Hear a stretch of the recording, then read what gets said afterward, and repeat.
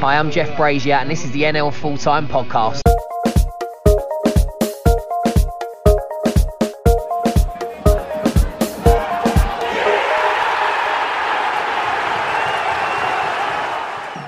Welcome to this week's NL Full-Time Podcast. I'm Luke Edwards. Happy Mother's Day to all the mothers out there. And that's why Chris isn't here today. He's helping out his kids, looking after his wife, Jackie, today. So best wishes to her. And joining me to go through all the latest action, both midweek and this weekend, it is Rob Orrell. Hi, Rob.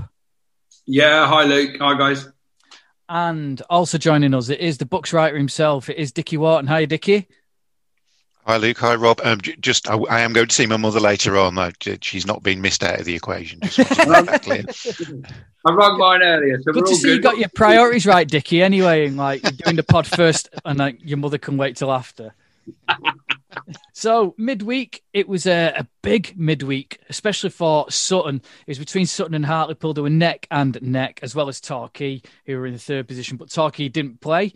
So it was between Hartlepool and Sutton who went top. Sutton kicked off the earlier at 7 p.m. on Tuesday evening. They took on Yeovil, who were looking to bounce back from the defeat at Chesterfield. And Isaac Alafe opened the scoring on 32 minutes, but they were pegged back by Ruben Reid. And it looked like they might suffer another frustrating home draw. But just like he did the Tuesday before, it was Harry Buteman who popped up with a vital winner 8 minutes from time to send them top. And we've resurrected Tom for 1 week only. He was down at Sutton and he caught up with a match winner, Harry Buteman, after the game. I'm joined by Harry Buteman, scorer of the winning goal for Sutton, which, as we record, may have put them clear at the top of the league.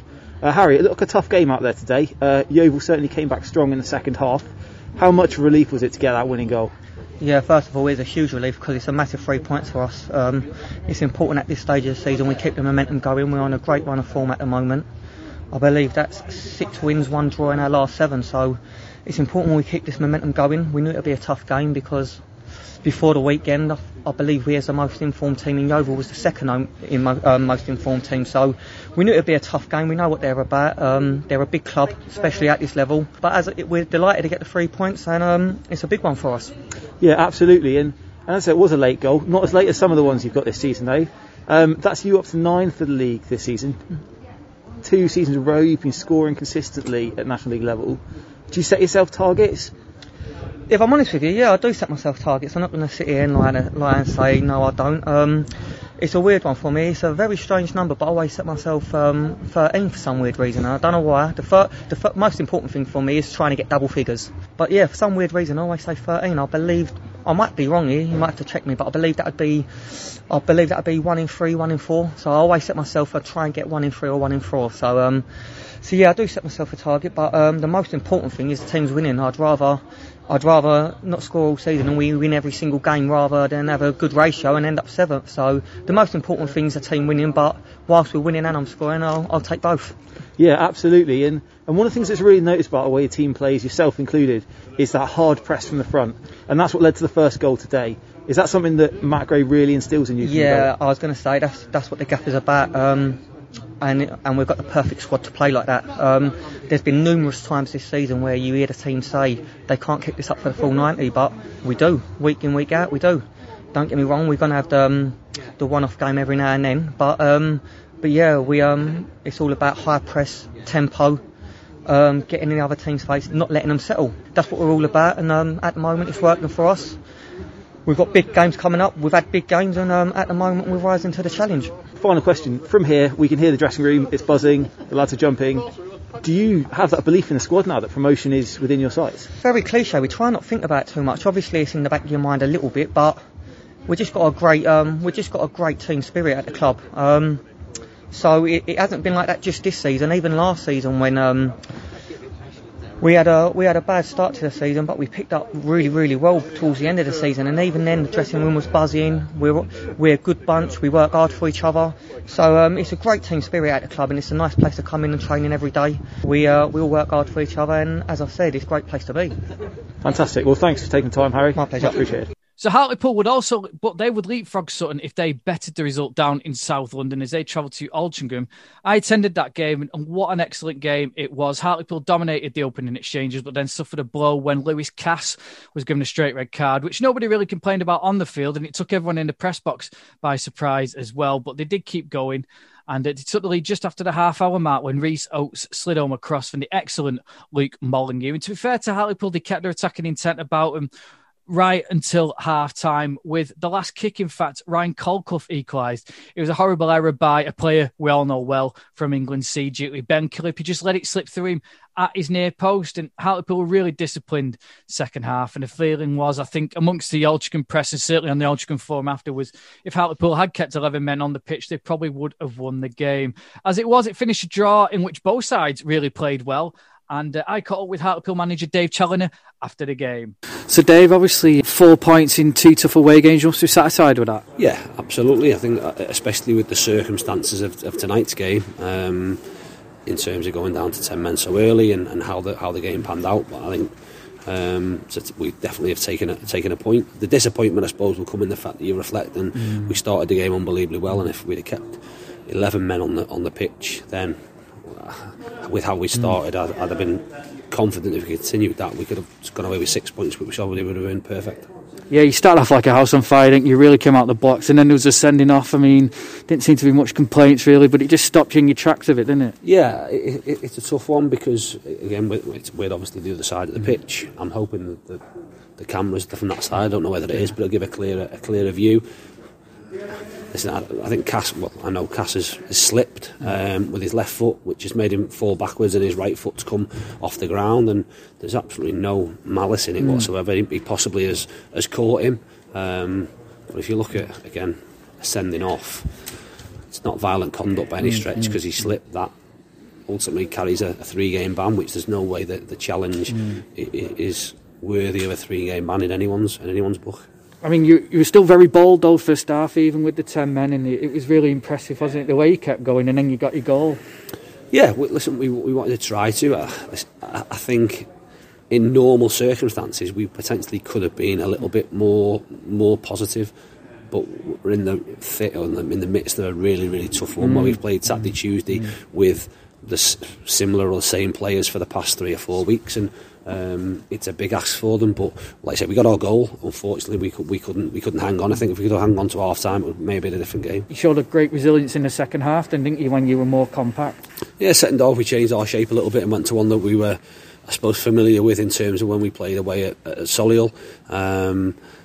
People have to go and do jobs. Listen, you would normally like round pegs in round holes. We didn't really have that because we didn't have the personnel to be able to do that. So you ask people to go in and do the best, and like I said, they did that manfully, and got themselves a really deserved point. And finally, I was at the final when you lost there with Fylde. Can you go one better this year? Hope so. I think at the start of any season in this division, to have the opportunity to compete at the top end of the table, I'll never ever take for granted. Yeah. It's a tough league, but we've got ourselves in the shake-up, and we want to try and stay in there for as long as possible and ask questions of the teams that are up around us. And that was Dave Challoner. And just a word as well for the referee, who was Mr. Martin Woods. A really, really excellent game from him. It's good to see that no players were kind of dissenting towards him throughout the game, which says what a good game that he had. On Saturday, Sutton had a tough trip to Kings Lynn, who were very obdurate as always, but in the end it was Sutton who managed to get that 1-0 win away from home, and it was Donovan Wilson, a man who they've poached from Bath City, who got the winner there. And joining us now will be a very happy Matt Gray, I imagine. Hi, Matt. Thanks for joining us. Thanks, no problem. Yeah, good. Luke, yourself, you all right? Yeah, great. Not as good as you, I imagine. It's been, after that frustrating draw against Wrexham last week, it's been a good week for you, hasn't it? Yeah, probably a little bit disappointing. The BT cameras didn't see us in full flow last week, but another good point against a difficult team. And no, we've been doing well at the moment, so hopefully long may it continue. Me and Rob dug up some quotes from his interview when you joined us earlier on in the season, and you were saying like you were taking each game as it comes. Well, those games are now being ticked off, aren't they? And are you getting a little bit excited yet? I'm trying not to. I'm not going to lie. And I don't want to come on in and just say I'm taking the game at a time, but it's very hard not to be like that. Why would you look any further than the next game?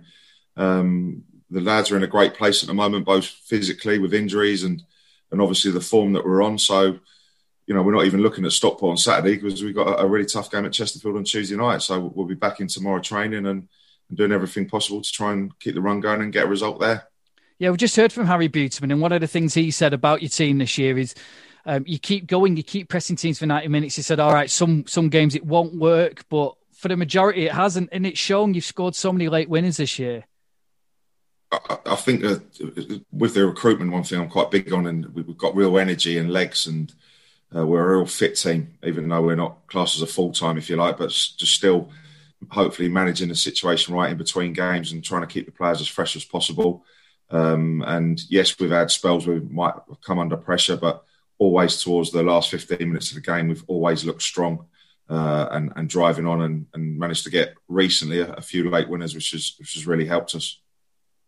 Matt, you mentioned that you didn't quite hit your tip-top form in front of the cameras a week or so ago against Wrexham. And in a way, one positive from that would be you're still sort of going a little bit unfancied, a little bit under the radar. One thing you can't do anymore, and you have to admit that, you're now top of the league. You're 4 points clear at the minute from chasing all the time. And it's a different scenario mentally, isn't it? You can't go under the radar now. Everyone is going to want to beat Sutton because you are top of the league and you're there to be shot at. Yeah, and I think we probably felt that a little bit with Wrexham.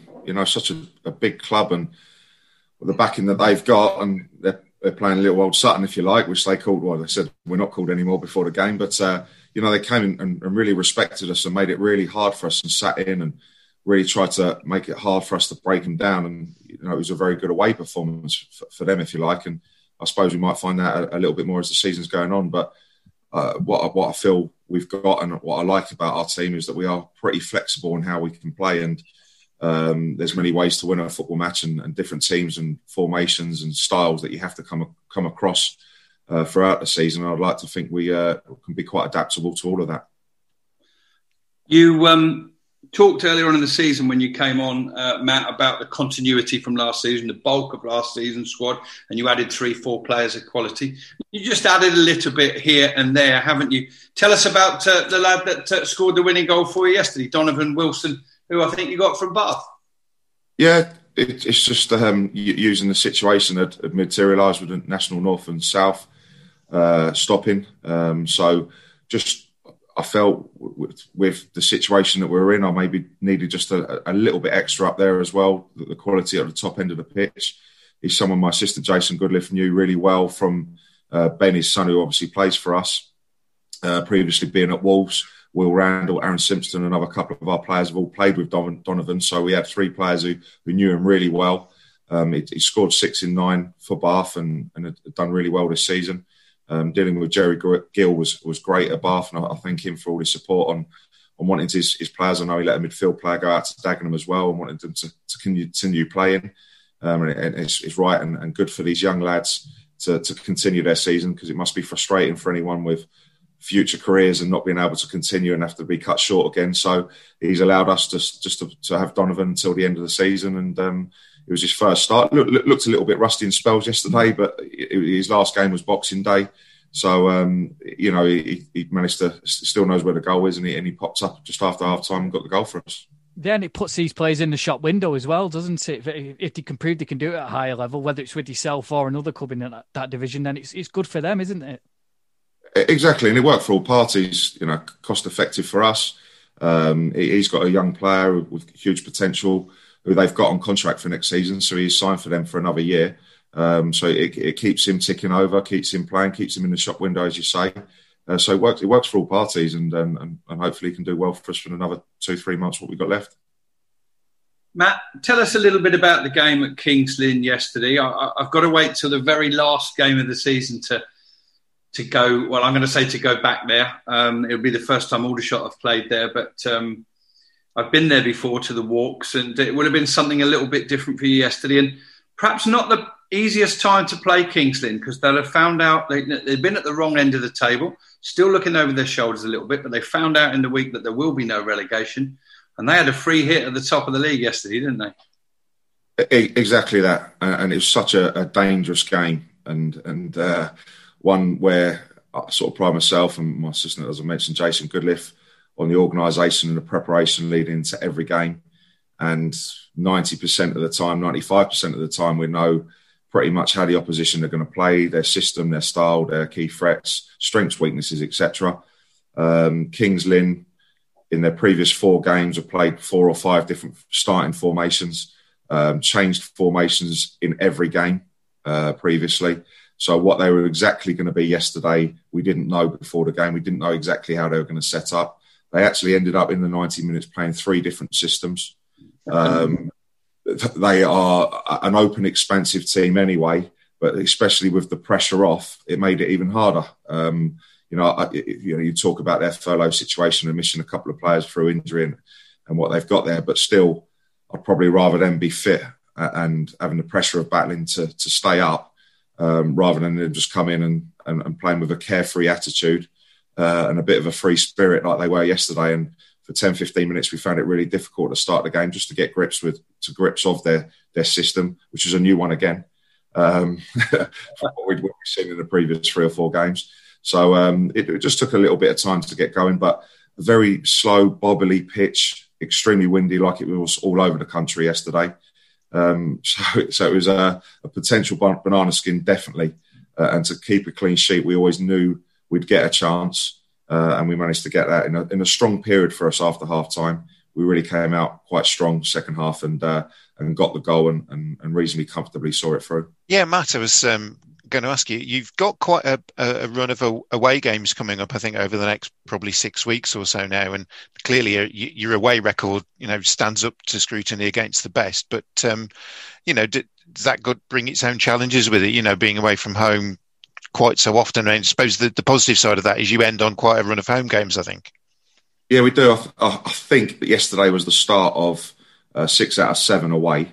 And then I think towards the end of the season, I think we got 5 out of 8 at home on the last 8 of the 8. So it swings in roundabouts like it does for every team. But we don't particularly worry about going away from home. It actually might suit us a little bit better, and especially around this time of the season, like Rob was saying, when you're getting teams looking at Sutton where we are in the league and maybe coming away from home and trying to nullify us where we've been so strong at home. All these teams we've got to go and play away from home have got to beat Sutton at home. They've got to come and put it on us. Chesterfield have got to try and come and beat us on Tuesday night. And that I think will really help us and play into our hands a little bit more and give us a little bit more time and space to hopefully get our style and our patterns going in what we try and do. Rather than a team coming to sit a little bit like Wrexham did behind the ball with 11 bodies and trying to maybe nick a set piece against us. So it certainly doesn't concern me that we've got this run of away games. We'll look forward to every game just like we will be on Tuesday night. Even down to the teams probably about 15th in the table, that people could still feel they're in with a chance of the playoffs. I mean, with that being the situation, teams can't really afford to just come and, shut up shop against you, can they? Because, they'll want the points themselves. Exactly, and especially from their home games. So, 15th, 16th. I even probably wouldn't rule a Woking out. I'm not sure exactly where they are. I think maybe 18th. A really good guy and a top manager in Alan Dowson. And I think, I'm not sure exactly 8-9 points they might be off the playoffs. The game's in hands and the situation's a little bit irrelevant because of the amount of fixtures we've got in short space of time. You go and put 3-4 wins together and get with 8 to 10 games to go, anybody will be thinking they can still get in those playoffs. And I think it will make the season very, very competitive right to the end. That's probably a good time to mention that you didn't get the old Curse of the Manager of the Month award for February. Congratulations on that. And also to Craig Eastman, who was the Player of the Month. And there's life in the old dog yet, isn't there? 30 years old, he's as fit and as hungry as ever. And he's been such a great leader, character, both on and off the pitch. His experience, his know-how, let alone what a top quality player he is. He's been different class for me, Easty. We had our main 2 centre halves out for I'm guessing probably the first 8 games of the season. And he slotted in there to play with young Kobe Rowe, and the 2 of them were brilliant. Kobe unfortunately suffered a really bad injury at Yeovil away, and he's just coming back into training now, which is great. But Easty slotting in the centre half for the early stage of the season. just absolutely cruised it. But to get him back into his more accustomed central midfield position, as I said, he's led by example both on and off the pitch, and he thoroughly deserved the award in February. How's things behind the scenes at Sutton? Because you've got that same headache that you had a couple of seasons ago now building, haven't you? You've got to think ahead and consider what might not happen for next season. And we're 2 years down the road, and I don't think the laws have changed, have they, about the 3G pitches or 4G pitches? No, they haven't, and I don't think they're likely to. And there's no any signs of it going to change in the foreseeable future. It's probably a little bit of a benefit from where we are now for the club to be where they were in the 2017-18 season, I think it was. So 3-4 years ago.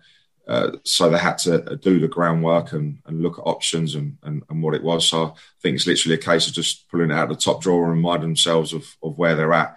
But like I've said to the chairman and the board, I'm the manager of the football club. That's not my job to start worrying about pitches and what's going on and stadium restructure and anything else. Literally, with the unique season that we're in and the amount of games that we've got to play in a short space of time, to literally wake up on a Sunday morning, I'm watching Chesterfield videos already this morning and watching our game back, and all I can focus on is the here and now, the next game, the next training session. So I'll leave them to worry about all the off the pitch things, because that's what they're responsible for, and I'm responsible for the running the team on a day to day, and that's all I keep doing. That's a great answer, Matt, and a very fair and an honest one as well. I'm fascinated to know. You never know how a team's going to turn up in any given game. They could have been brilliant one day and not in the next. But as a manager, looking ahead to Tuesday, soon after that result yesterday, was there a little bit of, oh God, when you saw that Chesterfield, who'd been on a good run, lost 2-0 to Maidenhead? Because you see it so often at this level of football. It's all about how they bounce back. And now they're in that, they're going to be hungry to respond on Tuesday night.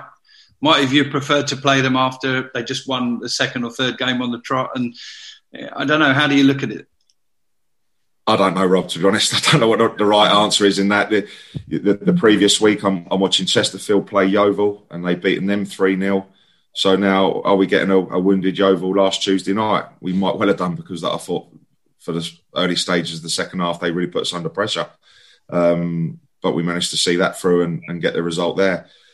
Chesterfield, do you want to play them when they're 1, 3 or 4 on the bounce again and they're full of confidence? Or do you want them to maybe trying to tweak a few things and they're not happy with what's gone on the Saturday and maybe trying to capitalise back on that? You never know, Robin. Maybe I'll tell you at 9:30 on Tuesday night, Real. Well, Matt, best of luck, and we're really excited to see how it all pans out as the season goes on. But thanks for joining us. No, brilliant. Anytime. Thanks a lot. Over 5 million homes are at risk of flooding. Yet many people don't realise they're in danger. Even if you've never been flooded before, it can happen to you. Protect your family and home. Prepare, act, survive. Prepare a bag including medicines and insurance documents. Act by moving important items upstairs or as high as possible. Survive by listening to emergency services. Search what to do in a flood and sign up to flood warnings on gov.uk. It was a busy midweek in general. Further down the table, we had 2 managerial casualties. Solihull, they dispensed the services of Jimmy Shan, and we got a tweet saying shambolic after they lost 5-0 at home to Stockport County on Tuesday evening. It was 4-0 at half-time. They had Tyler Williams sent off after just 17 minutes. They made a double substitution, but then 2 goals from John Rooney, 1 a penalty, and goals from Harry Cardwell and Tom Walker. And Jack Stretton on loan from Derby made it a humbling night in the West Midlands, and it left the Moors with 1 win in 10, and it didn't really leave them with any choice, really, did it? We raised questions last weekend if perhaps Jimmy Shan's position might be under serious threat, and if the Solihull board were thinking along those lines, their minds will have been made up by that horrific midweek 5-0 defeat. And It's weird. You mentioned, Luke, that they'd only won 1 in 10. Without checking the facts, I think you'll find that 1-0 was a brilliant 3-0 win at Aldershot, where not just myself, but the Shots TV live presenter, Mark Butler, who's the record goal scorer for Aldershot, he knows his football. We both felt it was the best performance against Aldershot we'd seen all season. So I'm a bit dumbfounded as to why they can't seem to produce it consistently, or couldn't under Jimmy Shan. But for a club like Solihull, not necessarily on their size, but on the backing and the remit and the expectations after a couple of seasons right up the top end, it obviously wasn't good enough. And I know you're going to come on to talk about Barnet, but a certain other manager lost his job at the same time. And it was within hours, wasn't it? And I think we all thought, surely Tim Flowers is going to pop back up at Solihull in time for Mother's Day. But Rob said, "I'm calling it now," were his words. And yeah, calling it now. Flowers is going back to Solihull Moors, but he wasn't, was he? No, it was an old face, wasn't it, Dickie, who's pops up in the dugout? Yeah, it's a return to Solihull for Mark Yates. We've spoken in the past few weeks about obviously the impact of Step 2 stopping and the fact that we've got players who've joined Step 1 clubs. I don't think any of us imagined that was going to apply to any managers. And Mark Yates is actually at a Step 3 club. He's manager of Stourbridge. But he and his assistant Neil Howarth spoke to the owners at Stourbridge, and I've read an interview with Mark Yates where he said he does feel there is some unfinished business. He did really well to keep Solihull up a couple of seasons ago, and then took the Macclesfield job in the summer. I think he looks back on that with a little bit of regret now with how that's gone, and this is just an opportunity to go back. And I think he's fairly clear that it is just purely temporary, that it is just until the summer, and that he's got a job at Solihull at Stourbridge, which he's very happy with. But yeah, it's just to help out. But it certainly did take us all by surprise. You know, we were all, I think, guilty of putting 2 and 2 together, making 5 when we saw that Tim Flowers had departed Barnet. But no, it's not to be. It's interesting. Mark Yates does say that, though, Dickie. He says, "I've got a job to do at Stourbridge." But if it does go well at Solihull and he gets offered the job, surely he can't turn it down. Well, no, you know, I suppose he's in a no. He can't really lose in some respects, you know, because he's got the job at Stourbridge to go back to. If that's what he chooses, and if all he manages to do is just steady the ship without Solihull really sort of like improving dramatically. But if it does go well, then absolutely, you know, you'd think that the ownership at Solihull would be keen to speak to him. Obviously, that would be a blow to Stourbridge if that happened. But yeah, it's one of those things, isn't it? It presented the opportunity. It's really, really hard to see how Mark Yates could turn it down. Yeah, and as we mentioned, there will be no Flowers on Mother's Day, either at Barnet or Solihull Moors, as Tim Flowers lost his job on Wednesday as well. And as we mentioned, there were whispers he may well return to Damson Park, but as it is, he hasn't got a job, and they lost 2-0 at home to Wrexham. And it's just not worked out from there, has it? But equally, I know they were discussing this on the BT Sport Highlights show last night. Has he had enough time, do you think? In the modern day game, he probably has had about as long as he was going to get. I think he was well backed initially by the board, by the chairman. He was able to bring in players that he wanted to, players from a high level, big strapping players. He'd got the blueprint of what he'd done at Solihull. Yes, they were in a difficult position, but their position has actually only worsened since he took over, and they've become more adrift. So it's tough. We also, for clarification, just if Tim was listening or someone that knows him, we say he lost his job. By all accounts, it was by mutual consent. It was, both parties felt that they couldn't proceed the way they were. I wonder if the part of the dynamic with this might be the no relegation scenario at Step 1 as well. You know, in a sense, Tim came in with Barnet struggling when relegation was still a threat, and you could probably see with the certainly in the likes of Liam Daly coming in, who's the kind of player he would want to sort of. He's a player you want in the trenches, to use that old cliche. Now that is off the table, does that change things for Barnet? Does that give them the opportunity to maybe plan ahead for next season a little bit earlier? And, you know, if discussions were had around that and it was, you know, felt that the direction that they were, given the opportunity to plan, that they could actually choose a different direction now, then maybe that's why the decision was arrived at. That's a brilliant point, Dickie. I really respect that. I hadn't seen it like that. I hadn't thought about it like that. But it's a really, really good point. You know, if it was clear that Flowers, for whatever reason, probably wasn't going to be around next season, if his remit was just to keep Barnet up, then the decision made this week meant that Barnet will stay up. So both parties free to consider their options for next season. Yeah, well, we're going to look at Saturday's action. We might as well look at how Solihull and Barnet both fared. One team fared better than the other, it's fair to say. I'm going to start with Solihull because I don't know if you saw the game, the highlights against Halifax. They lost to a Martin Woods penalty, but I must say, Neil Byrne, it was a mad sort of 10 seconds. Neil Byrne produced one of the goal line clearances of the season, only for Cal Hudlin to produce one of the misses of the season. It was like I was playing there yesterday, but hence I finished like that. Hence why I talk about the National League and playing it. Even with the change of the helm, it does seem a little bit maybe that the fortune that Solihull have been enjoying has just continued there. And I've read a quick bit of an interview that Jimmy Chan's done in today's non-league paper. And essentially, he bemoans a lot of ill fortune with players being injured. Also, attributes some of it the way they play, and said that he's spoken to various people that said that actually playing consistently and with a constant rhythm to matches coming would have benefited his side. And obviously, with the COVID interruptions and things like that, he's put that down as a factor that didn't help. I suppose, to mitigate that, you could say that's been the same for virtually every team this season. And, not everybody's bemoaning their bad luck. But, it didn't look as if it felt as if it carried on in a similar vein for Solihull yesterday. Yeah, and Barnet, they had an entertaining game down at Bromley. They were behind twice and they managed to come back and draw level. A fantastic finish by Michael Petrasso. They also had Jimmy Dunn sent off. Bromley had Kizzy sent off for a last man foul. It would have been more akin to the Six Nations at a rugby tackle in a penalty area, last man. And Neil Smith, curse of the podcast, he also was given his marching orders after arguing about a penalty that wasn't given. But really good point that for Barnet, wasn't it, really? Because especially against someone like Bromley who don't give up leads that easily.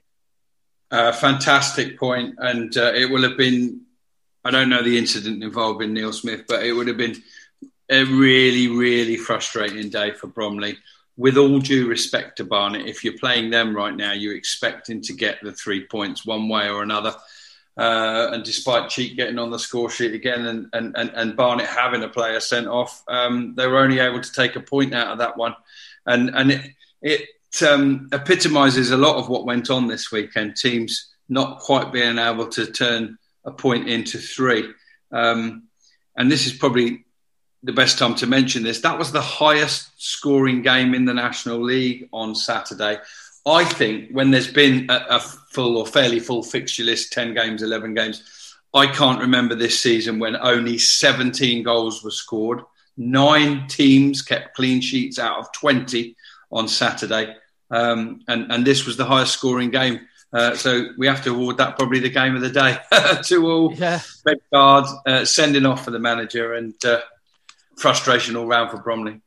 And current England C manager Paul Fairclough is overseeing the next few fixtures at Barnet, so it'll be interesting to see how he goes there. Barnet also had to make a change in goal 16 minutes into the game as well because Scott Loach got injured and went off. And Ayman Aziz, I think his name is, came in and kept goal for the rest of the game. So, yeah, pretty eventful happenings yesterday. And he only conceded 2 Michael Cheek penalties, so he'll be really, really pleased with his debut there. So we'll look, obviously we've talked about Sutton, we've talked to Matt Gray. In the chasing pack, you had Hartlepool and Torquay. And it's fair to say both games ended in 0-0. Hartlepool, again, frustrated, this time at home by a really sort of dogged, and we've talked about in the past, Eastleigh, a really impressive performance from them. Another sending off, though, another defensive sending off as well. Timmy Odesini saw red for Hartlepool for 2 yellow cards. And then Torquay went down to Bournemouth, the live game on BT Sport, much better than last week's 0-0. Bournemouth hit the post twice. Torquay also had a penalty saved, Asa Hall's penalty saved by Nathan Ashmore. I thought it was a penalty, to be fair. Referee was in a really good position. Bournemouth thought they should have had a penalty in the first half as well. Difficult to tell, really. But in the end, they both cancelled each other out. And I think Luke Garrard was more disappointed because of the way they performed. Yeah, it was interesting, the post-match chat afterwards between Jeff Brazier and Luke Garrard, because Brazier called Garrard on the fact that he fist-pumped the air when the final whistle went, thinking that he was celebrating the point. But actually, I think it was the defiance, the fact that despite they felt unfortunate with the chances and hitting the woodwork, that they kept a Torquay side out. Admittedly, a Torquay side that's not in the best of form, but they are still very, very dangerous. I have an opinion on the penalties too, Luke, and I concur with you. A lot of talk in and around the game of them being quite similar and, it should have both been penalties or both not. I completely disagree.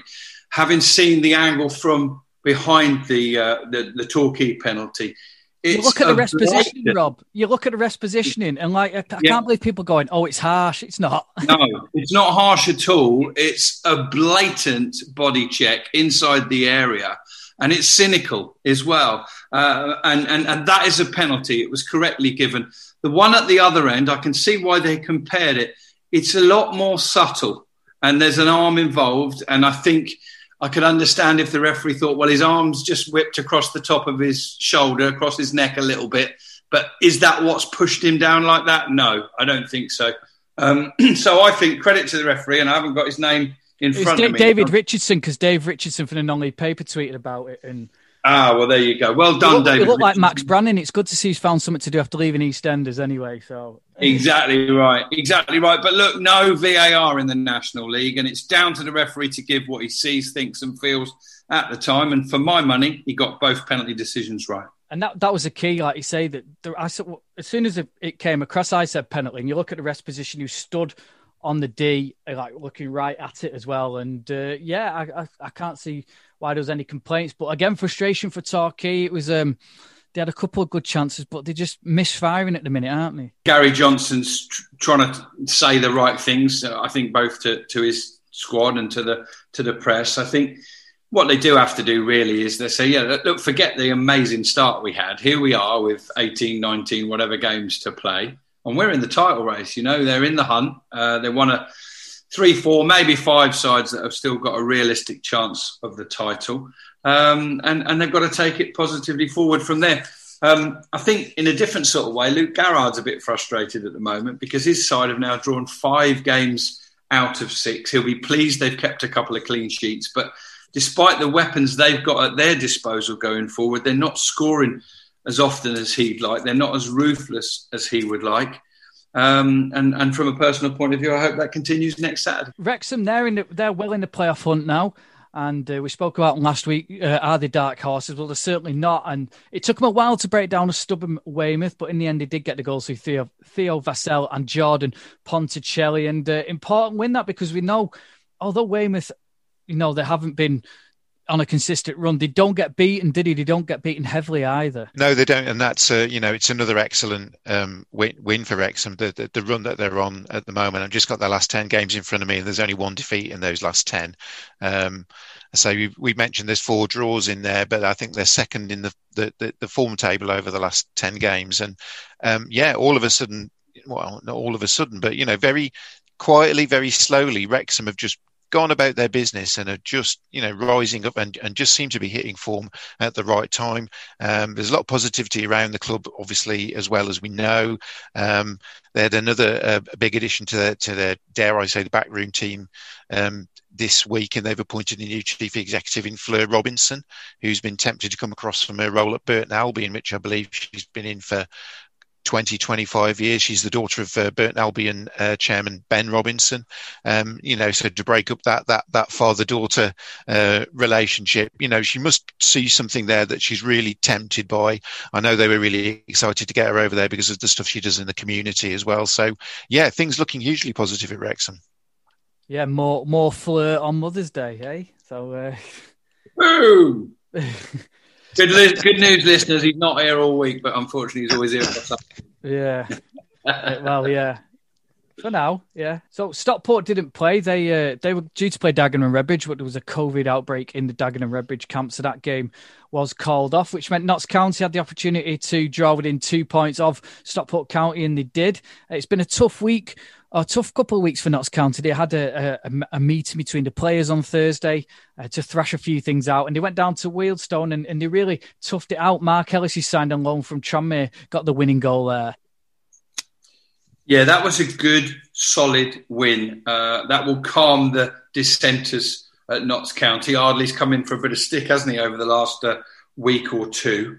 But that was a solid win, a thorough win. It probably more thorough than it looks. They created 14 chances, Notts County, just a couple of off target for the home side, Wilston.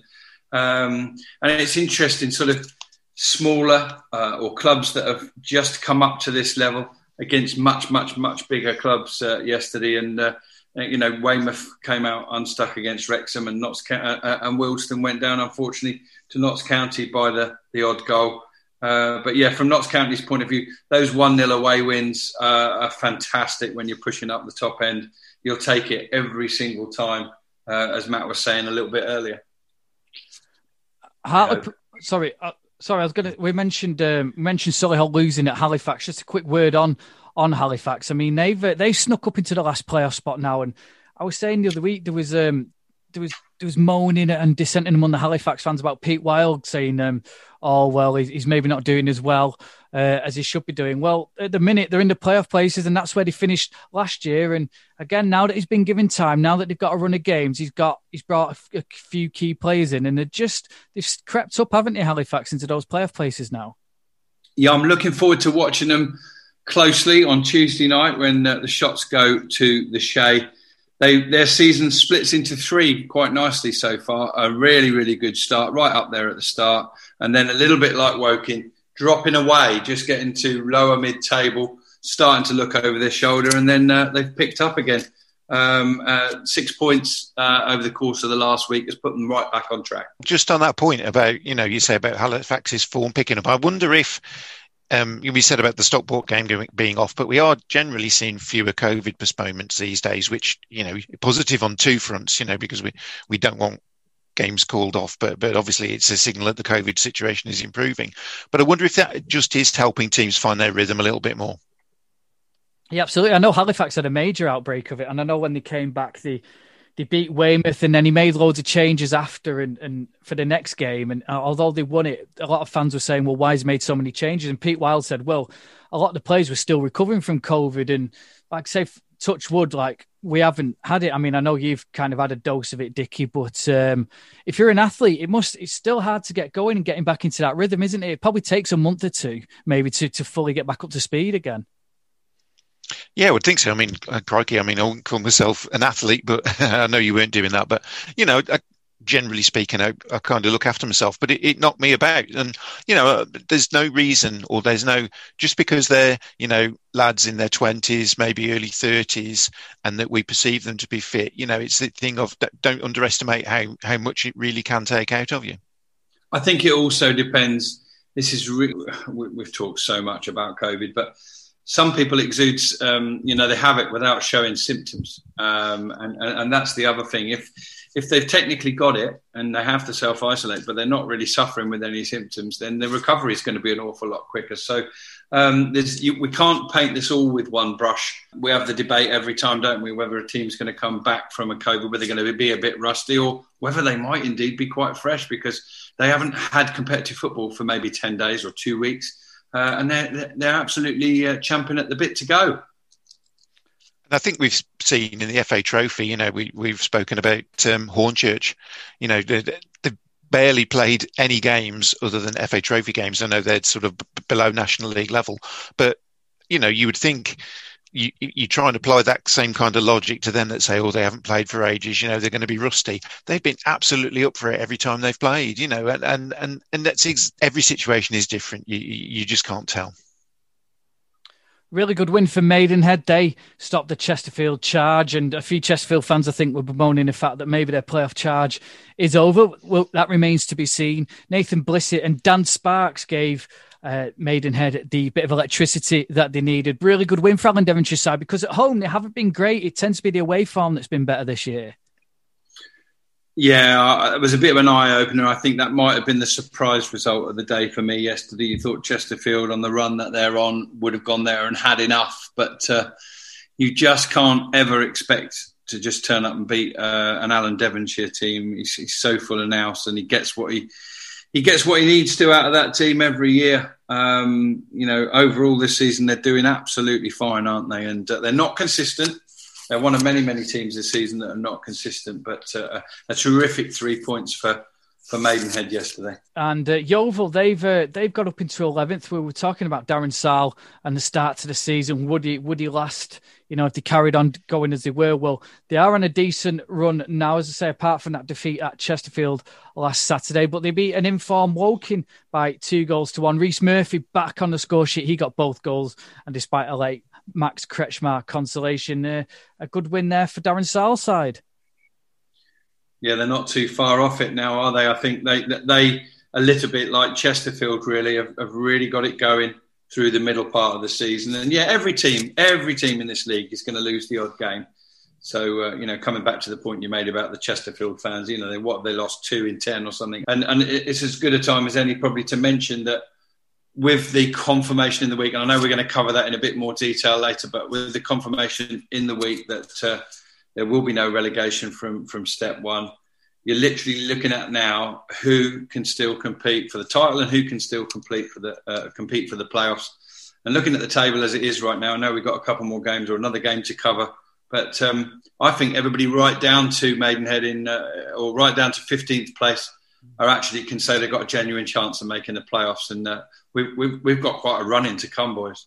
That includes Aldershot, doesn't it, Rob, who won at home? I mean, I saw Altrincham and they were decent against Hartlepool. They were good. It was just that final third at times where it let themselves down. And I'm sure you're expecting a tough game, but Aldershot eventually prevailed, and the Candyman struck, didn't he?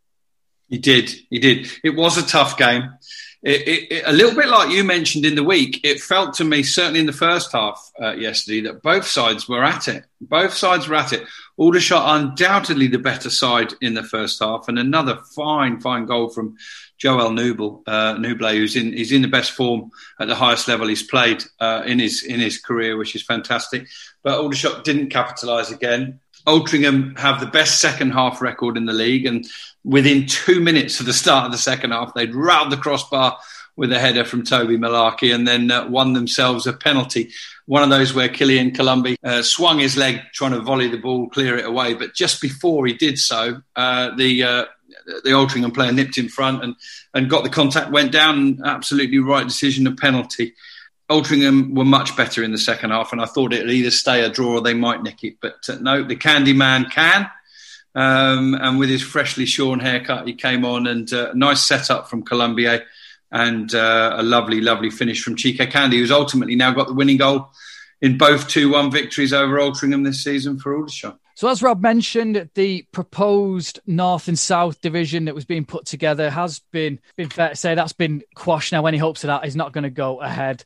And there was a lot of sort of chatter on Twitter and from Dorking and Gloucester and York and people like that saying, well, the National League have handled this really badly. So we got in touch with Mark Ives and said, would you like to respond to this? So he said, in relation to the communication, I need to outline the difference between the announcement of this decision and that of, say, the results of the resolution, which are sent out to the clubs. This is a decision of the FA Alliance Committee under the direct control of the FA and not the National League. It was under embargo for release until the FA issued the decision, which is the correct course of action and one we fully respected. In respect to the actual decision itself, the result of the resolution was fully accepted by the Alliance Committee in terms of the possible sporting solution proposed by the 15 Step 2 clubs, or indeed any other sporting solution, which was debated fully by the Alliance Committee. And as the announcement stated, it was rejected in the interest of the integrity of the competition.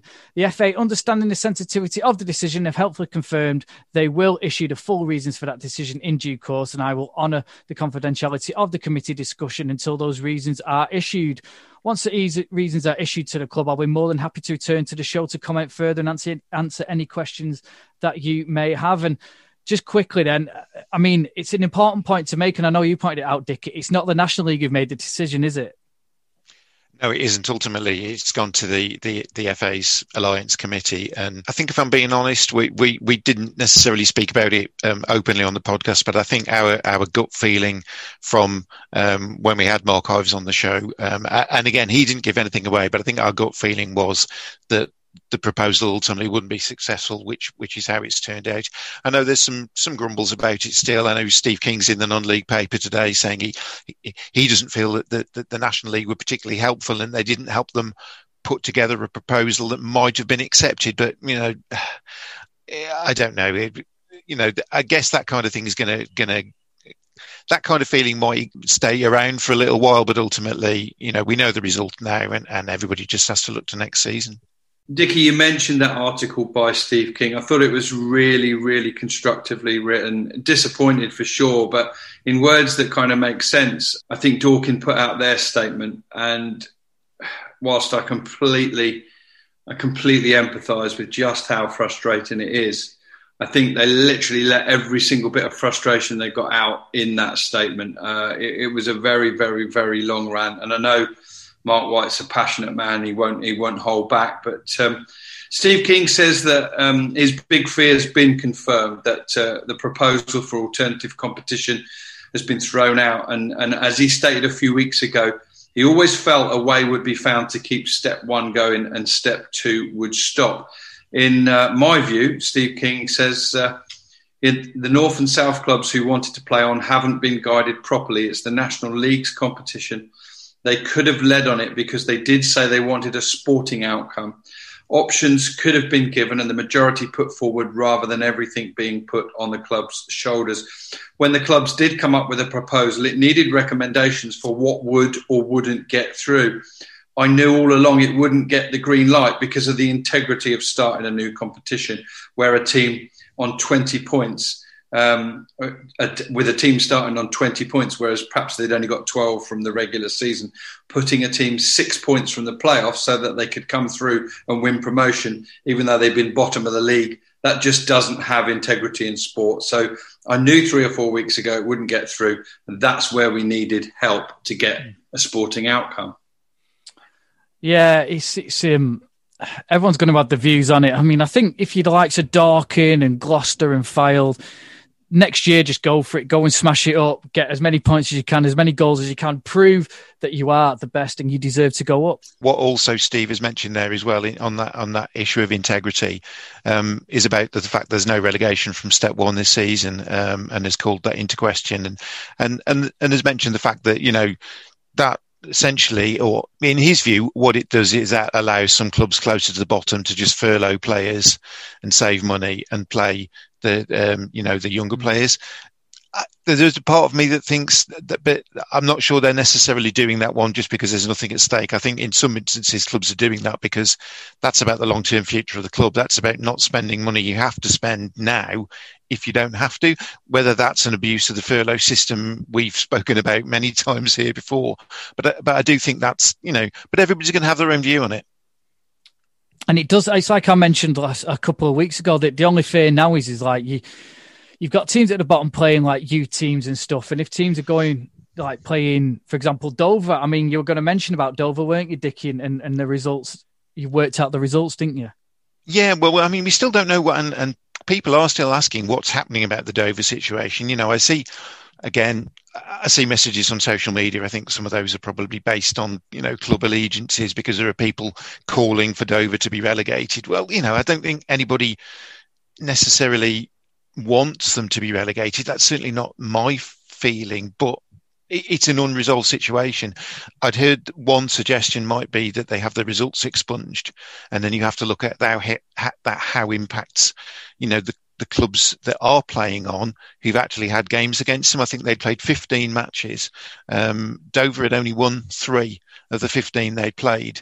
And we kind of smile at this situation whereby it was quite smart by Notts County to lose to them on the first day of the season, because it means if they have that result taken out, they don't actually lose any points.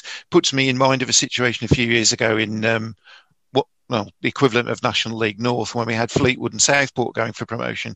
Farsley Celtic went bust and had their results expunged. And because Southport had lost to Farsley Celtic, they didn't lose any points, whereas Fleetwood did. And I know Fleetwood were hugely unhappy with that decision, threatening legal action, Andy Pilley, in the same way that we're hearing some of the clubs talking about now. But ultimately, the decision that the FA and the National League had been made stood. So, yeah, that is it. Thank you very much for joining us. Rob, Dickie, thank you very much. And Dickie, I'll let you get off and see your mother now. Oh, your pleasure. I will give her your regards. Oh, yeah, thank you. Yeah. Hello, Mrs. Wharton, if you're listening. Yeah. Off chance you're listening. That's what you know. I don't think she knows how to access a podcast. Not even for me, but there we go. Well, happy Mother's Day to all mothers out there. And if you're Torquay fans listening in, we're well aware we've had the Hartlepool boss on audio this week, and we've had Matt Gray join us. So we'll get Tom to speak to his best mate Gary Johnson, won't we? Yeah, as soon as good mate GJ, he calls him. So we'll see. Yeah, we'll see if we can sort something out, and if we can get a Torquay point of view very, very soon. But until then, thank you very much for listening. Don't forget to subscribe to us on all good podcasting platforms, and we'll see you all very soon.